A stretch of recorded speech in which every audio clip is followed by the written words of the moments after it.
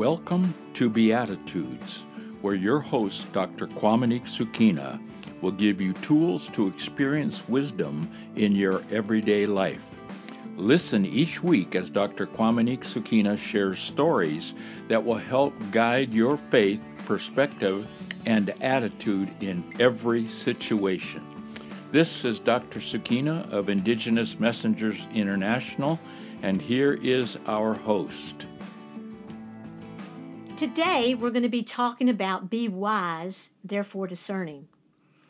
We've already touched on this topic a few weeks back when we talked about be alert, therefore prepared. Because discernment is needed more than ever now in the confusion of our day, I'm going to be revisiting it in this topic. It's especially needed in order to discern how to navigate the institutions we're a part of so that we can keep our lives in balance. Addiction is crazy making, and if you're involved with an alcoholic or an addict, the rules that you use to deal with life just don't work anymore. It's like trying to fix an American-made car with the metric tools that are used on a foreign-made car. It just won't work. All bets are off. You'll need a different set of tools. Last week, when I was talking to you about the narcissist and the wisdom we all need to deal with not only difficult people, but predatory people. Today, I'm going to share with you about another form of brokenness that affects humanity, and that's the addict and addiction. I absolutely hate addiction. My dad was an alcoholic, and I saw what that did to my life as a child, and I made a conscious decision that I was going to be a part of the solution, not the problem. So I decided that I was going to be trained as a therapist, as an addictions therapist, because I wanted to help people. And so I've spent a majority of my life doing that. Unbeknownst to me, I did not pick alcohol as my poison, but because I was raised with the rules of addiction in my family, I ended up becoming a workaholic, and I now am a recovering workaholic, and that I'm not saying that to be funny. Workaholism is as destructive in some ways as alcoholism, and there are many types of addictions that people have that are process addictions, and many times in the church setting or the religious institutions, we look at certain medicators and addictions as bad, and other ones are wonderful, and my drugs of choice were religion and work. And I was applauded while I was killing myself, working myself to death in the church system. When you think about addiction, it affects people different ways. And there are four family roles predominantly in the dysfunctional family system, addictive system, that children take on. And those are the hero, the scapegoat, the lost child, and the mascot. And I want to tell you just a little bit about those so you get an idea. The hero is many times the firstborn, doesn't have to be, but they're the one in the family, the looking good one. They're the one that's making the family proud, that's covering up for that, super responsible, bright and shining star. They're the one in the family that everyone counts on. They're the enabler. They're the one that helps to prop things up. The scapegoat is the person in the family, the acting out one that many times gets involved in addiction or gets pregnant out of wedlock, runs away from home, has problems with authority. The lost child is the one that stays up in their room many times reading. They're artistic. They're out in a tree in nature. And the mascot is the funny person, the one that's acting out all the time and trying to take the focus off of the bad stuff, get the focus off the alcoholic or the person that's dysfunctional in the family, the leader, the parent.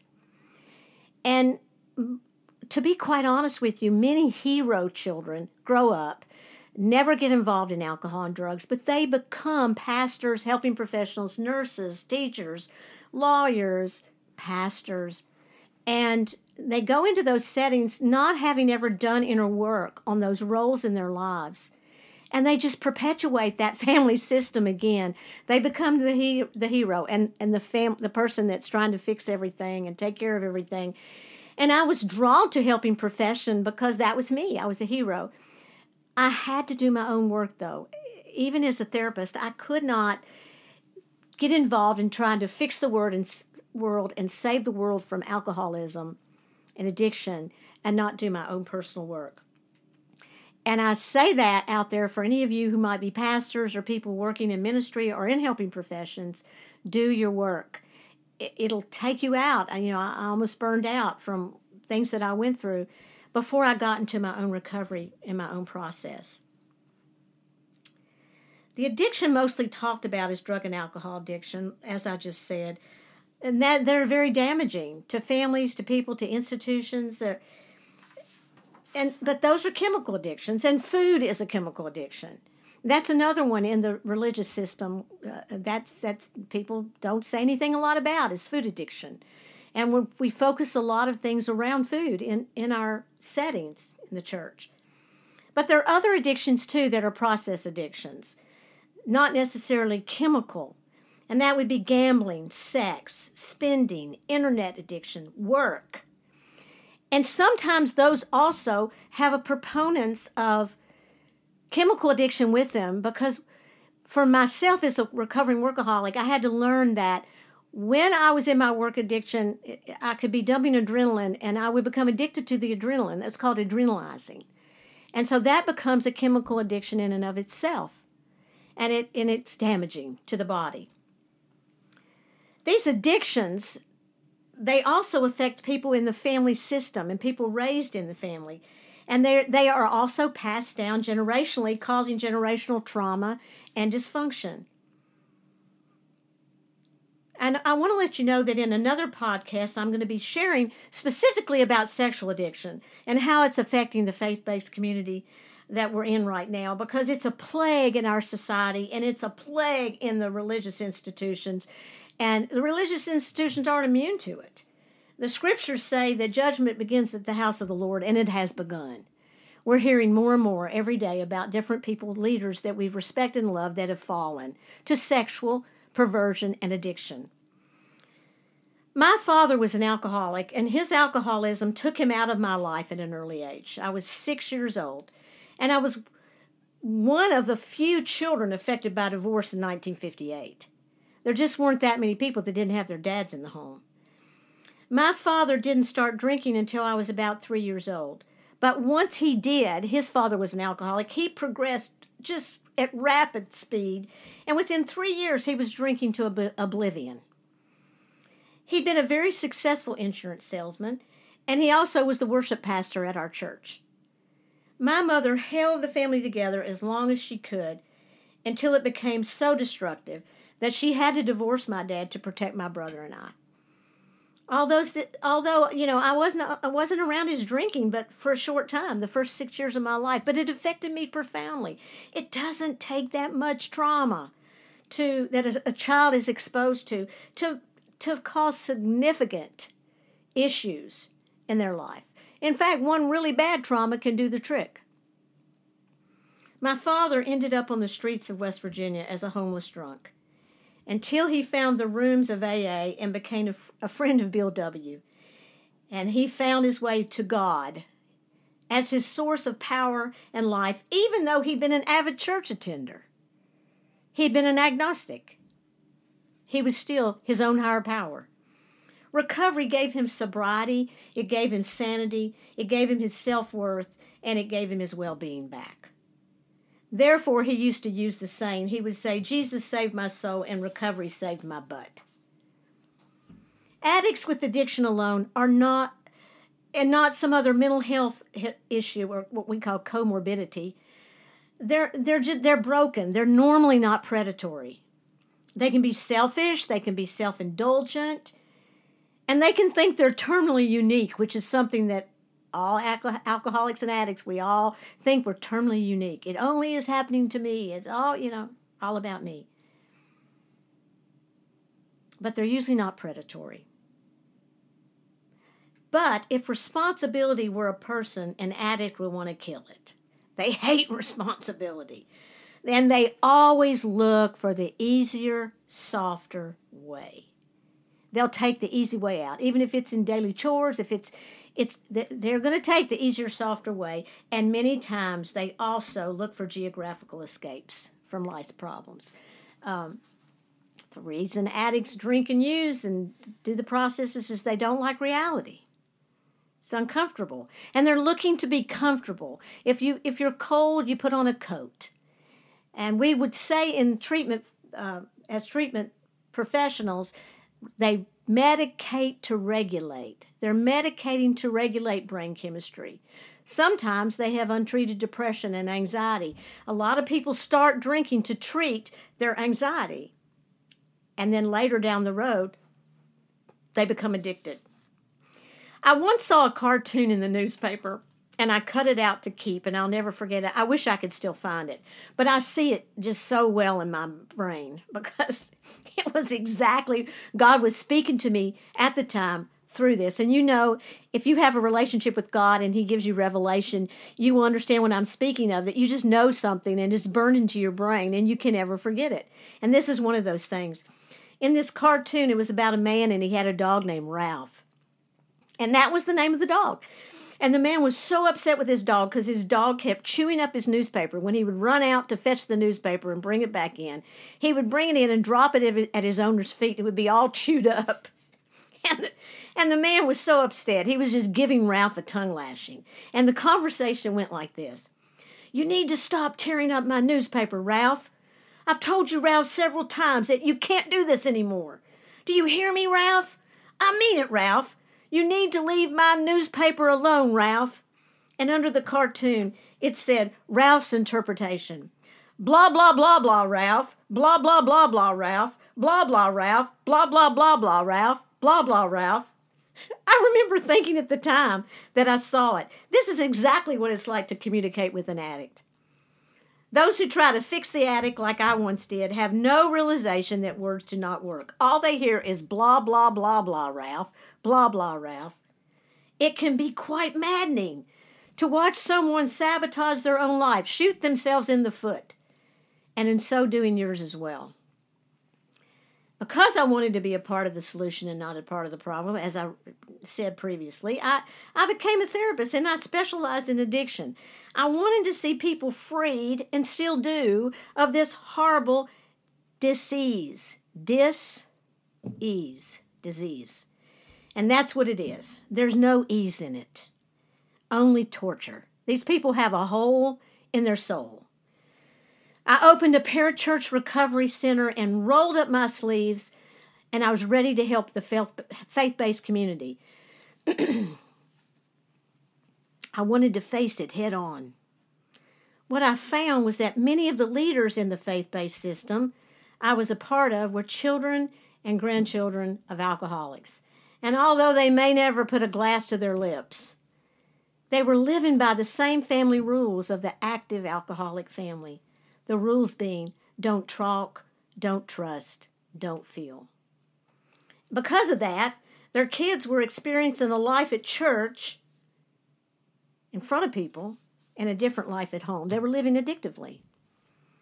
Since many of their parents who had lived with an alcoholic parent had, like me, decided not to drink, they were still living addictively with a more covert form of addiction, like workaholism or religious addiction or food addiction. They still were not present to their children, and this was damaging to them. Alcoholism and other forms of addiction are rampant in the religious systems. It's hidden, and families suffer alone, in secret, and in silence due to the judgment they'll encounter if they go for help or break the family no-talk rule.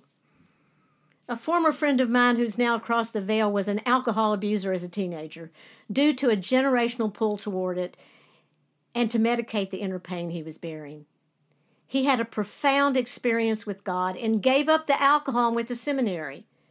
He dedicated his newfound life to God and became a leader in his denomination as a pastor and a traveling speaker. He was well respected and sought after. After over 20 years, he decided to meet a friend at a local bar to help talk him through some difficulties. Long story short, he relapsed back into his former state, and the alcoholism had progressed while he was not drinking. That's something most people don't understand. It is progressive. And even if you stop drinking, unless you're actively working to recover and regain your soul back and do your inner work, it progresses. So when he took up the glass and started drinking, it took him out. He lost his wife, his kids, his ministry, and he ended up in jail. He never regained back the years he lost. He had been told that Jesus had healed him and he could drink again normally. That was not true for him, and it was tragic. Simply put, healing does not mean that we walk back into the pit of destruction we were set free from. That is not wisdom. And freedom does not mean we're free to do whatever we want. Freedom has boundaries, or we are not free. If you read the scriptures, it's all about God giving us boundaries, much of it. If you do this, this will happen. If you do this, this will happen. If you do this, you'll be blessed. If you do this, you'll be cursed. It is a book of boundaries. Where we got the idea that freedom is throwing off all restraint is not true. When I read the Proverbs, when I hear about the evil man, I think about narcissists and psychopaths. When I hear about the fool, I think about the addict and the alcoholic. The Proverbs have this to say about the alcoholic. Wine is a mocker, strong drink a brawler, and whoever is led astray by it is not wise. And this is what Proverbs has to say about alcoholics and leadership. It's not for kings. It is not for kings to drink wine, or for rulers to desire strong drink, or else they will drink and forget what has been decreed and will pervert the rights of the afflicted. You notice I said alcoholism, not the drinking of alcohol. I am not against drinking alcohol for those who are not medicating with it or addicted to it. Alcohol is for ceremony and celebration for the Jewish community on Shabbat and feast days. Also, much like tobacco is used for the believing Native American community for pipe ceremony and the concentrating of the drum. Alcohol is used for family gatherings and pool parties and ball games. These things were given by God in our ceremonies with Him and one another. But when we use alcohol, nicotine, any of these things to escape and use them for ourselves, they become destructive. What I'm speaking of is intoxication and drinking to medicate our emotional pain. When alcohol becomes a medicator and we turn to it regularly to cope with life, then we are on a slippery slope because we may soon progress into alcoholism, where it becomes our poison. And instead of heading toward a ceremony, we are heading toward a cemetery.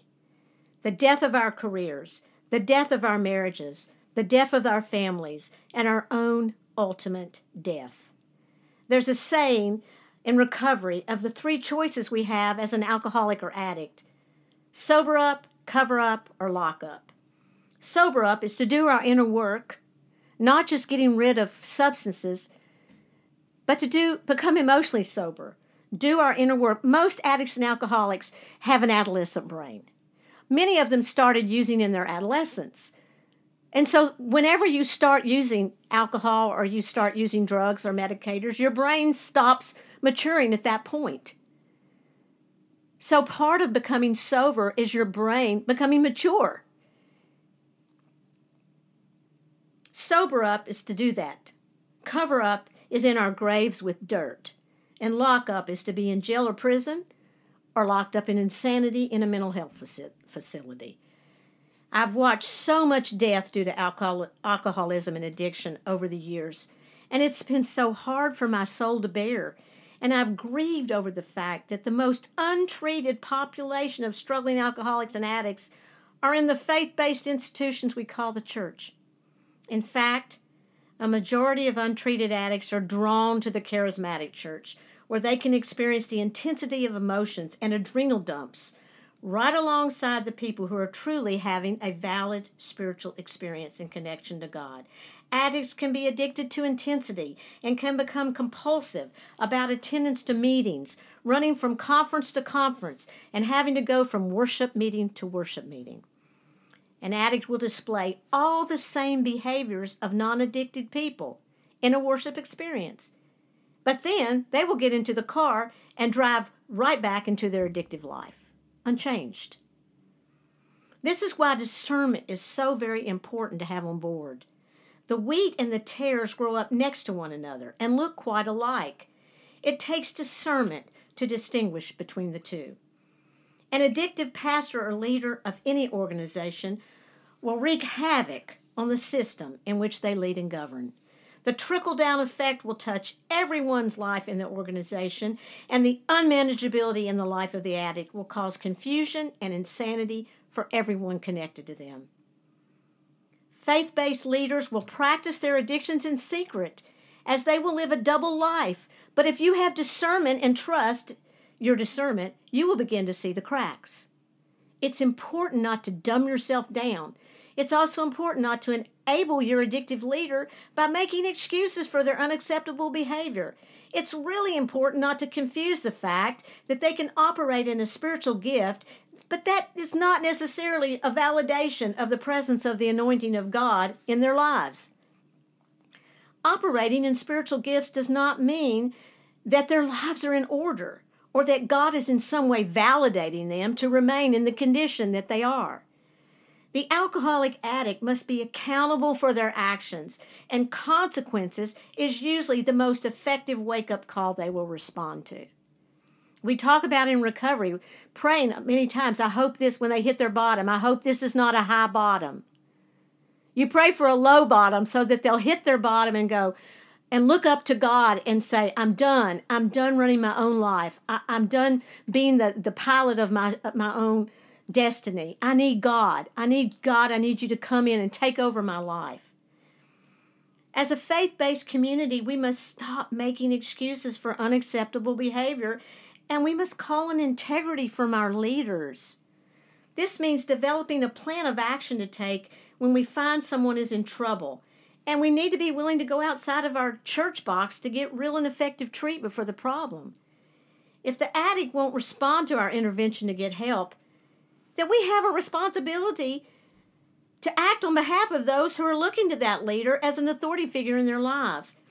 We can't just stand by and allow that leader to have a carte blanche access to be able to use and abuse people over and over due to their addictive behaviors. It's not ethical and it's not godly. Now, I'm not advocating that we're to go in and blow up our institutions in a controlling or reactionary way. I'm advocating for discernment in our lives as individuals to require more of ourselves when it comes to responsibility and working of the lives of others. Ministry, leadership, and any type of leadership, teacher, police officer, whatever that leadership is, a politician, it should be a sacred trust to work in the life of another. It's a serious calling, and we do well to remember the scripture that calls on us not to cause our brother or sister to stumble. In Matthew it says, he who receives you receives me and receives the one who sent me. Jesus was saying that if we received him, we were also receiving God who had sent him. You know, the opposite's also true of that. If we're not receivable, then people are not going to receive God because we're representing him and they're going to be offended with God. It's our job to be receivable and honorable because as people of faith, we are representing the King of the universe, especially if we're seen as leaders and authority figures of those institutions. We are not to take God's name in vain, and that means bringing it to naught or nothing. As leaders, we must remember that as a spiritual leader, much is required of us. Discernment is key in responding to these issues at hand. Discernment gives way to insight. It helps us grasp and comprehend something that's happening around us that may be unseen to the human eye, but it's there nevertheless. Even though we can't see it, there's stuff happening and there's subconscious things happening. Discernment is perception, and it helps to diagnose problems by being aware. The first thing is being aware they exist. It brings us out of denial, and it makes change possible. Discernment allows us to notice small details, pick up on the red flags in a situation, and make righteous judgments. It's needed in order to make wise and effective decisions for ourselves and if we're in a place of leadership to govern in these institutions. For many years, I was under the influence of teaching that taught me that I should never question the spiritual leaders in my life. I was taught to touch not the Lord's anointed. And also that, similar to the scriptures with Noah when he was drunk and exposed, I should not uncover my father or anyone's nakedness. These scriptures, although they're true, they were used in ungodly ways to allow unacceptable behavior to continue. I was also taught that I was under covering by my pastor and leaders from the church. These teachings, though they may have been well-meaning at the time, have handicapped many people and kept them trapped in cult-like faith-based systems with leaders who are addictive and abusive and dysfunctional. And they're allowed to practice their addiction in secret and without any accountability at all. They have not been helpful, and they've been hurtful and destructive. True leaders are not over anyone, but are servants. They're transparent, they're honest, they're trustworthy, and they actually are the platform for their peers to dance on. You notice I said peers. True leaders do not put themselves over someone else or want to be put over anyone. They don't want to be the father, the mother, they're not trying to be that in people's lives. They want to come alongside others and help others to live their lives and be responsible and not stay as children. True leaders know that the place of real authority in the life of another, it's reserved for God alone, not a man-made substitute. So they're going to move people toward God, not in a dependency relationship with them. A true leader won't want this person to be totally dependent on them forever. They want them to be dependent on God. A true leader operates in integrity. A true leader does not take the worship due to God and draw it to themselves. They don't want the worship of men, and they don't want a profane gift on the altar. They're not tower builders to ego and self, but they're altar builders on the altars built to honor God. They're not hirelings and will not sell their souls to the system in which they lead. They have nothing to win, nothing to lose, nothing to prove, nothing to gain. They have a reverential fear and respect of the Lord, and they know that their actions affect others. So they take that commitment really seriously and the responsibility of that, unlike the addict who uses alcohol and other things, including people, to feed off of. True leaders can delay gratification, act with maturity, unlike the addict who sells his birthright for a bowl of porridge. Guys, we must ask more from ourselves.